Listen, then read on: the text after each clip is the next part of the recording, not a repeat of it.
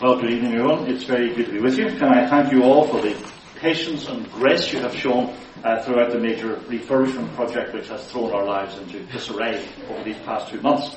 Their experience has reminded me of the golden rule of project management.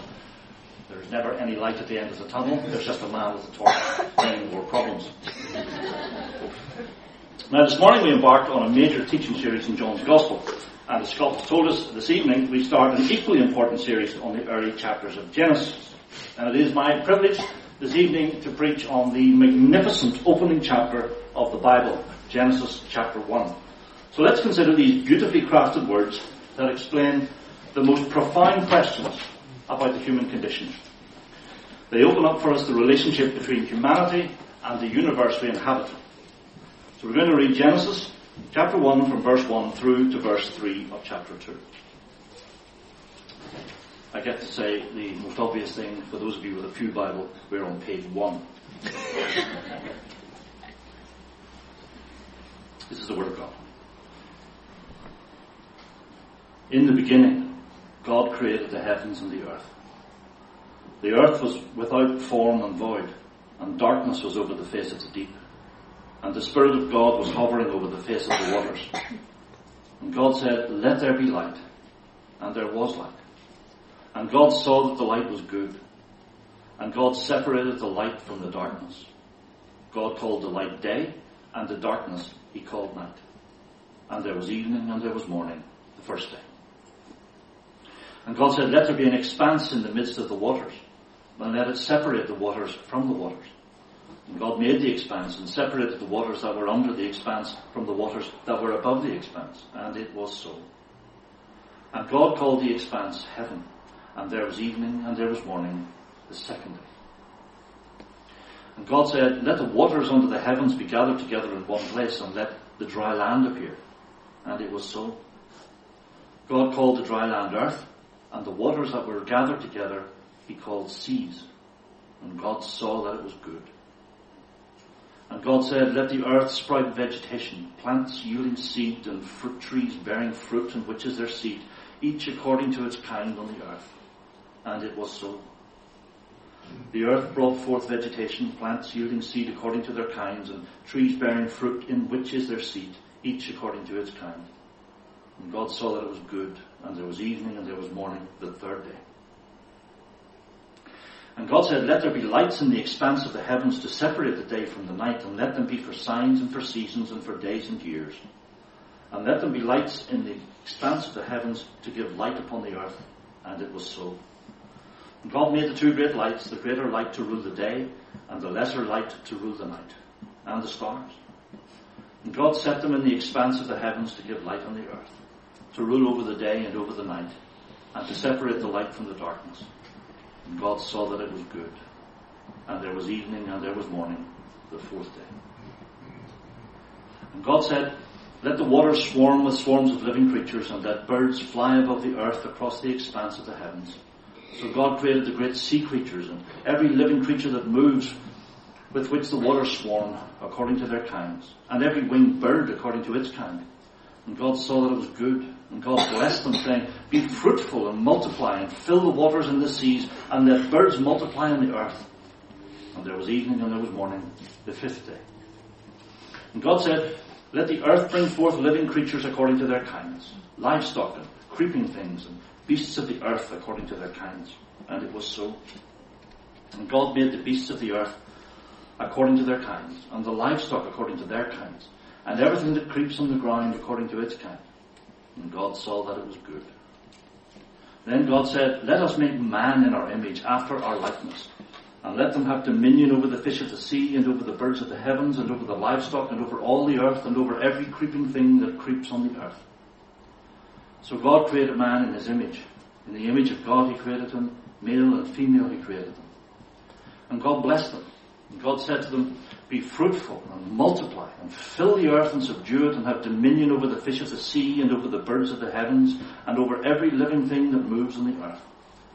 And God said, "Behold, I have given you every plant yielding seed that is on the face of all the earth, and every tree with seed in its fruit. You shall have them for food. And to every beast of the earth, and to every bird of the heavens, and to everything that creeps on the earth, everything that has the breath of life, I have given every green plant for food. And it was so. And God saw everything that he had made, and behold, it was very good.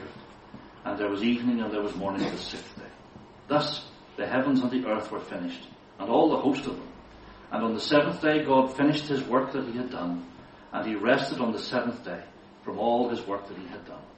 And God blessed the seventh day and made it holy, because on it God rested from all his work that he had done in creation. In this talk I'd like to accomplish three things. First, we're going to consider the overall structure of Genesis. And then we'll use that context to answer the question, what is the gospel according to Genesis chapter 1? And finally, we'll see how our passage speaks directly into our culture's anxieties over ecological questions, climate change, biodiversity, and animal welfare. So, structure, the gospel, and cultural anxiety. Now, before we think about Genesis as a whole, let me remind you of a helpful way to view our passage for this evening.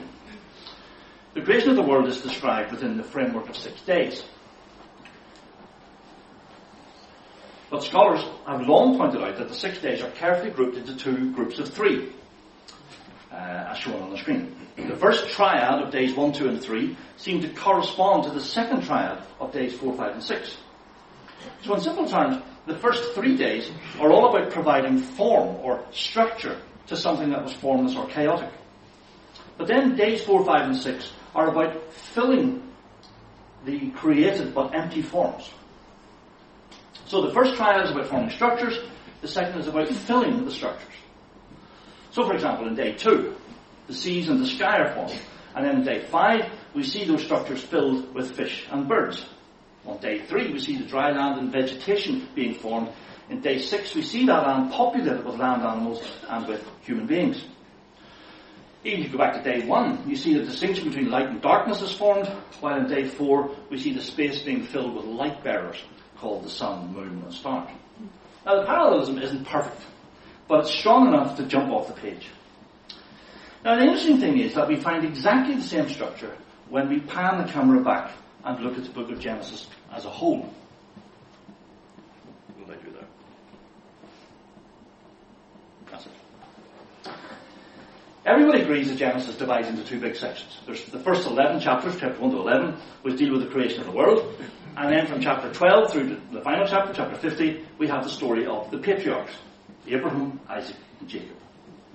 And in actual fact, the 3 big blocks in the second section are better understood as 3 pairs of a father and a son. So we start with the story of Abraham and Isaac, then we have the story of Isaac and Jacob, and finally we get to the story of Jacob and his son Joseph.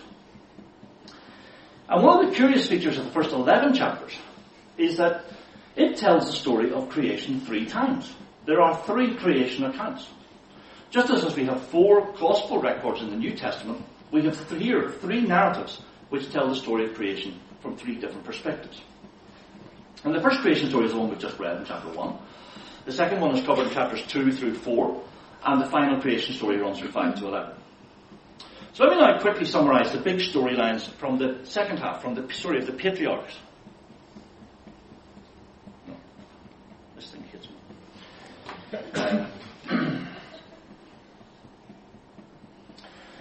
So, the 3 big blocks that make up the second section of Genesis. And I'm going to ask the non-Christians in the room, if you're here tonight and you're not Christian, you're particularly welcome. I'm going to ask you to pay particular attention for this next couple of minutes, because it's going to surprise you. In the first story, we meet Abraham and his son Isaac. And the rest of the Bible makes it abundantly clear that Abraham's life is an illustration of the concept of faith. Faith in God. Now, if you want to understand what Christian faith looks like, says the Apostle Paul, look at Abraham's life. But why should anybody trust God? If I am to trust God, I had first better be convinced that he is trustworthy. Now, I probably don't need to tell you, in fact, anybody in the room, I don't need to tell you that Abraham's biggest test of faith occurs in chapter 22, when he is called upon to sacrifice his son Isaac on the altar. Of course, God intervenes and rescues Isaac. But this story is used by the author of Genesis to explain to us one of the most profound concepts in the universe. He uses it to explain to us what love is. Love is never mentioned in Genesis until you get to this point. Now, why does this matter at all? Well, let me put it this way. This ancient text defines love by telling the story of a father who sacrifices his son on a hill outside what later became called Jerusalem. It is an astonishing prototype of the story of the cross of Christ. This is love, says the Apostle John. Not that we love God, but that he loved us and sent his Son to be the propitiation for our sins. Now the second story in part 2 of Genesis concerns Isaac, the son of Abraham. And a great deal of this story centres on how Isaac seeks out, falls in love with, and then marries his bride, a girl called Rebekah. Through their union, God's purposes for the whole world are put in motion. And the New Testament, as many of you know, uses that story, that ancient love story, to open up the cosmic love story of Christ and his church. Christ came to seek and love a bride for himself, and in so doing, humanity's destiny is regained for all eternity. And the final story in this trio concerns Jacob's son Joseph. We all know the story well most of us do. Joseph's brothers hid him for no reason. They set out to kill him, but they end up throwing him into a pit before selling him into slavery. Joseph is an entirely innocent man, but he ends up in a prison house. But he is raised up by God to the point where he rules the entire ancient world. So with unbelievable graciousness, Joseph then rescues his brothers from famine and treats them with grace and kindness. Now, here's the point. Even if you're not a Christian here tonight, it must surely impress you that the entire Christian gospel is described in prototype form in this ancient book. We, like Abraham, can trust God because we have seen the Father give up his Son for us all. As members of the church, the Christian church, we are being formed into the bride of Christ, the entity that will govern the world to come. And God's new humanity living in perfect harmony with the one who sought and loved them. And the whole story ends with the Son who was rejected by his own being raised up from the pit to rule the entire world. And that summary of the second part of the book can help us make sense now of chapters 1 to 11. I'm sure you noticed when we read that first chapter, the beautiful balance in how humanity's role in the universe is discussed. The universe is a big and sometimes scary place. It's full of supernovas and pulsar stars, and tsunamis. The Earth doesn't have its own power source. We rely on the sun and the moon to give us light and heat. It's one of the key messages of Genesis 1. Now, why is the universe set up like that? It's to remind us that human beings are not self-existent, self-sufficient, or self-defining beings. We do not create ourselves. We are finite, dependent, contingent beings. So the contemporary idea that human beings are autonomous is laughable. Switch the sun off for a few seconds and see how that theory works out. And Genesis 1 balances that truth with a concept that seems contradictory. We read how God gave great responsibility to Adam and Eve, our first parents. Humanity is given the job of stewarding the rest of creation, protecting it, bringing order, helping it to flourish. But how can fragile, dependent little beings take responsibility for something like the whole earth, which it is impossible for us to control? And we've just uncovered a question that confronts us at various points in life. How do I take responsibility for something I cannot control? Maybe a mum or dad is faced with a rebellious child, and you ask yourself, how can you be responsible for something you can't control? Church elders ask that question every week of the year. Well, look across to the corresponding block in the structure of Genesis and you find the answer. Faith. It is faith which allows you to take responsibility for things you cannot control. You see, Adam was supposed to be God's viceroy, but he didn't have the power within himself to grab creation by the scruff of the neck. The only way he could do his job was by exercising faith in God. And as we all know, he failed in that task. And so, God the Father and God the Son had to embark on the great plan of salvation, a plan which would give us evidence we needed to trust God again. And it's interesting to compare the second creation story with this second story of the patriarchs. The second creation story is found in chapters 2, 3, 4 of Genesis. And as Johnny's going to tell us next week, we're going to see humanity fall, run away from God, cover up their shame. And then in chapter 3, we will see a man groan under the frustrations of a fallen world. That's Adam. And then in chapter 4 with Cain, we see a man who has lost his very purpose as a human being. Cain discovers there's something worse than death. He wanders around the earth, existing, but with no purpose to his existence. And he represents all that is wrong with humanity today. Now I move across and think about the second patriarchal story. It's a prototype of the story about Christ and his church. And once again, you can see how the two blocks fit together. In the second creation story, as we watch the first couple fall, we're watching human destiny being lost. Man ends up having lost his existential purpose. But the story of Christ and his church is the second creation story in reverse. Alienation and shame are replaced by intimacy and love. Humanity's destiny is restored for all eternity. And the third and final creation story starts once again with Adam, but focuses on a man called Noah. If you've ever read Genesis 5, I once had to preach on Genesis 5. It's just a big list of deaths. So that went down well in Scrabble. But if you've ever read it, it's like a relentless drumbeat. Time and time again you get the same phrase, and then he died. And then he died. Because of sin, Adam and his descendants died. And the theme of death becomes even more prominent when we get to the story of Noah and the flood. When God's horrific judgment falls, humanity dies. All of them. Well, nearly all. A tiny group are saved. They aren't saved from judgment. They are saved through judgment. Because they were hidden inside the ark. And so they come through the waters of judgment into a cleansed world that will never be judged like that again. Who will save us from death? Who will act as the ark in our lives when we cross the Jordan? We'll look again at the corresponding story from the second part of Genesis. The trajectory of Joseph's life follows the story of Christ's life as told in Philippians 2. Joseph went down into the pit, into the prison house, before being raised up to the pinnacle of the ancient world. And because of the strange and wonderful journey he took, he was able to rescue his brothers from death through starvation. Now, if we take a step back from the details, you can now begin to see the overall shape of Genesis. The three creation stories describe humanity's story from Eden to the complex mess that we're in today. But thank God there is another story running alongside it. In each patriarchal story, we hear about the work of a son. And because of his work, humanity can regain its destiny and escape the fear of death. Now, I'm conscious that we have covered some difficult terrain at a brisk gallop. But all that hard work allows us to return to our passage and ask, what is the gospel according to Genesis 1? That's the cutest picture I've ever seen. There are two big gospel truths that we learn from the passage tonight. The first thing is about God, and the second is about our place in the universe. If you really want to get a sense of what creating this universe was like for God, I urge you to read words that we sang earlier in that fantastic hymn, Indescribable. Words from Job chapter 38 and 39. I read over them this afternoon, and they made me want to laugh and cry at the same time. The first thing we learn is that God is no control freak.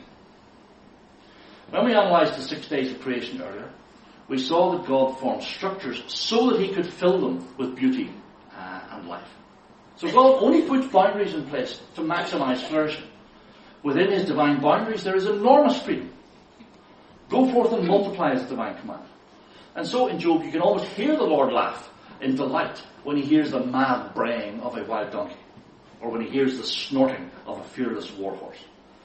You can hear the tenderness in his voice when he talks about he watches over a young doe as she crouches down to give birth. He looks at two partridges having a marital dispute and he thinks that's fantastic. Well, I'm sure sometimes he and the Archangel Michael watch a pod of dolphins having a race just for the fun of it. He just loves them to see them enjoying themselves. And we also learn that God is no grey utilitarian. Our Lord once told us to consider the lilies of the field.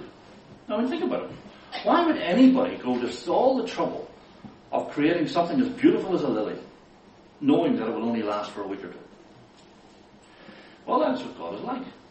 He's no utilitarian bureaucrat, interested only in cost-benefit analysis. Look at the effort he puts into every sunset you have ever seen. If you listen to some theologians, you might end up thinking of God as a sort of moral equation. Nothing more than a list of moral qualities. Nothing more than religious words wiped down with antiseptic. Read the Bible, and you encounter a God who invented the hippopotamus. Can you imagine what the angels said to each other when they saw one for the first time? What is that thing? Our God is endlessly creative. He loves beauty and vitality and creaturely freedom. In the language of Genesis 1, he thinks it is good. Thirdly, we learn that God is a patient craftsman. At the start of the chapter, we find the Spirit of God hovering over the face of the deep, and the deep here is chaos. But it's a good sort of chaos. I sometimes watch my sister bake a cake. I help her eat it at the end. And at the start of the process, the kitchen does look pretty chaotic. There's flour and fruit and eggs and bowls all over the place. Now, that sort of chaos is very different from the chaos that would occur if I dropped the freshly baked cake on the floor. So, in this chapter, we're watching the divine craftsman gradually bring order so that flourishing can be maximized. And notice that creation in Genesis 1 is built up in logical steps.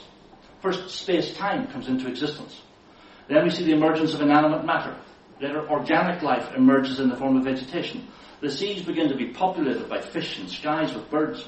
Then come the land mammals, and finally humanity itself. The sheer genius of the craftsman is only revealed when the entire ecosystem is in place. And finally we learn how God went about making the world. I'm sure you noticed the little phrase, "and God said," repeated time and time again in the text. Hebrews 11:3 says, "By faith we understand that the universe was created by the word of God, so that what is seen was not made out of things that are visible." And we thought this morning about the Apostle John's words, "In the beginning was the Word, and the Word was with God, and the Word was God. He was in the beginning with God. All things were made through him, and without him was not anything made that was made." So every creative act was performed by a word of God.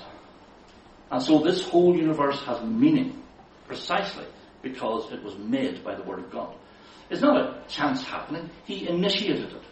Remember, God is all intelligent, all reasonable, all rational, purposeful, and meaningful. Creation gets its meaning from the word of God because he has imprinted his code in material and given meaning to the universe.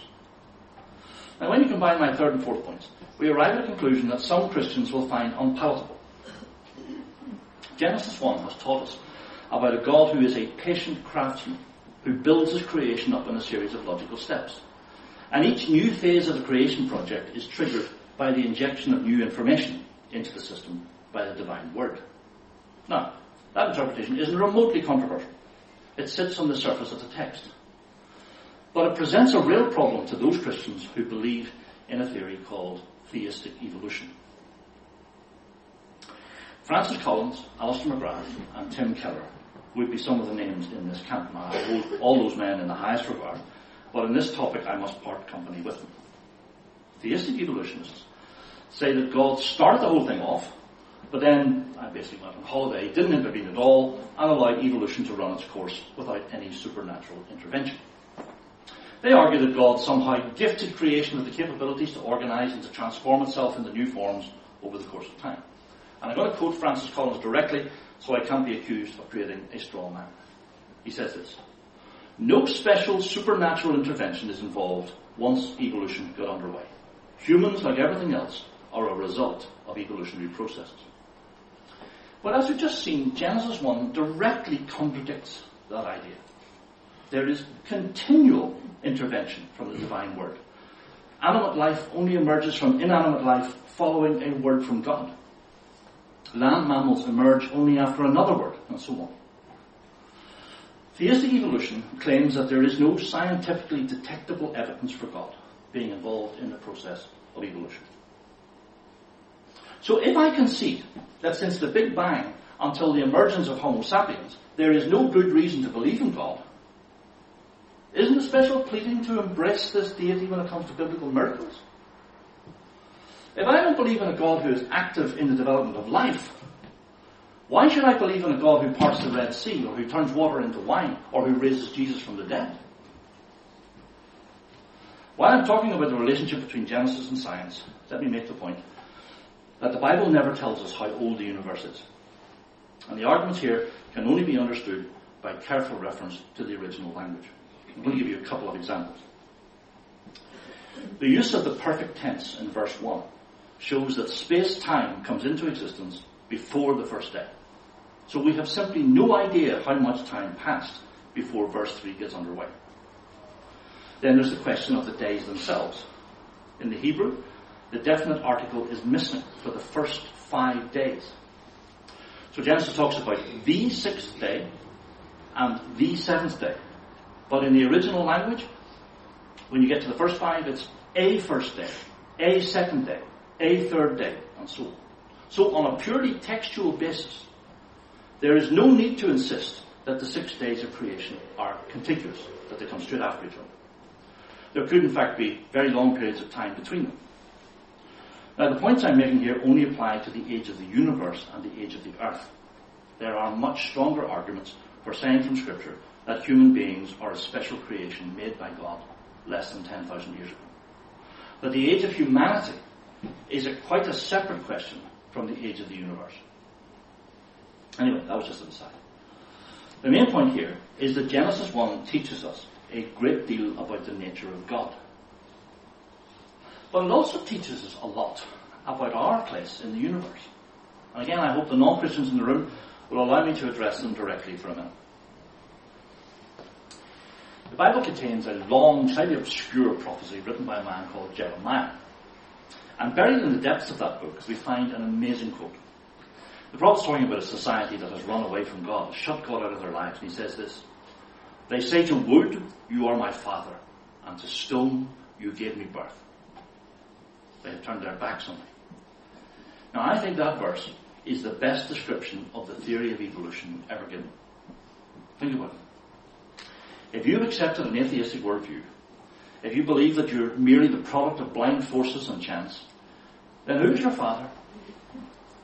If you're just a blob of biological slime that emerged from carbon atoms and minerals, then you can walk up to a big lump of wood and stone and say, "Hello, Dad." And that thought sends a shiver down my spine. Do you really want to live in a universe like that? One that's ruled by blind, pitiless indifference? Do you think the law of gravity cares about you? Contrast that bleak worldview with the profound existential security that comes from knowing yourself as a creature made by this good God of Genesis 1. Now imagine what it would be like to know yourself as a child of that God. To be able to look beyond the stuff of this universe and say, "Our Father who art in heaven, hallowed be thy name." That's a completely different worldview, isn't it? Look at the lumps of wood around. I'm not talking about the people sitting beside you, that'd be different. The lumps of wood around you on the door frames. Is that your only father? Is physical reality the only thing you can hold on to when you're bruised and afraid and cold and alone? For the Christian, you see, this universe feels like home.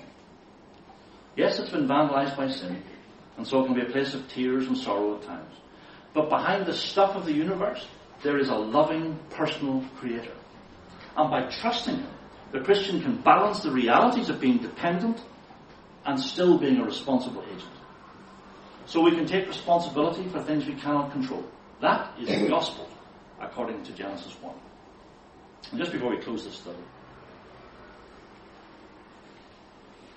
let me make a few brief comments about the contribution Genesis 1 makes to the current anxieties felt by our culture related to climate change, biodiversity, and animal welfare.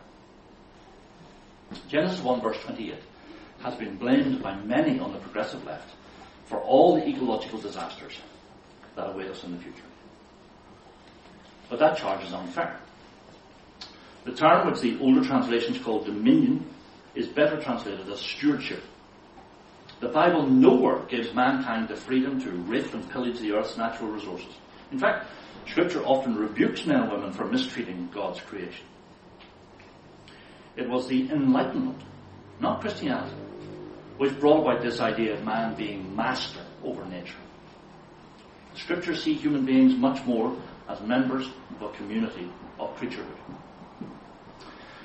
There is a heavy weight of scientific evidence in support of climate change.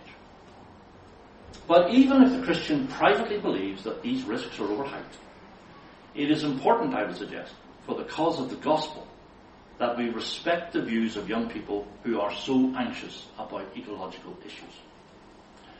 I once gave a talk on veganism to a group of Northern Irish Christians.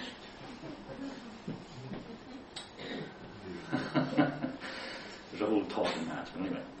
And I came in for some criticism afterwards, because my audience thought the topic was irrelevant to the gospel. And my jaw almost dropped when I heard that feedback. Have you no non-Christian friends? I asked them. Have you any idea how deeply this ecological anxiety has infected every aspect of young people's thinking in wider culture? Now, at a philosophical level, the Green Movement represents a serious move back to pantheism in our culture. It also offers young unbelievers a pseudo-morality that allows them to generate a sense of meaning in their lives. But that analysis should not lead us to pour scorn or sneer at their ecological anxieties. So stop rubbishing the story told by young environmentalists. Instead, work out a biblical model for the care of the planet and show why it is a better story than pantheism. And we can use that better story to reach out to a generation of young people who are being tortured by fear that they'll be snuffed out by a universe controlled by dumb forces. It is a disturbing truth that the book of Revelation does predict some awful ecological disasters which come about because of mankind's sinful behaviour. But that should never lead anyone to claim that this planet doesn't matter. People who say, who cares about CO2 emissions if this old planet is just temporary? Well, God thinks this old planet matters. He loves it deeply. And so it will be very wrong for any Christian to treat it with Gnostic contempt. Remember, we're going to spend all eternity, not in heaven, but on the new earth. New Jerusalem comes down to the new earth in Revelation 21. And in some ways it won't be all that different from the creation we have so enjoyed reading about in Genesis 1. If God is going to give us responsibility for looking after the new earth, I would not want to have to admit to him that I had shown no interest in looking after this one. Anyway, we're done for tonight. By trusting God, the Christian can balance the realities of being dependent and still being a responsible agent. So we can take responsibility for things we cannot control. And that is the gospel, according to Genesis 1. I'll be delighted to talk to you afterwards. We're going to have a final song, so I'll hand back to the band.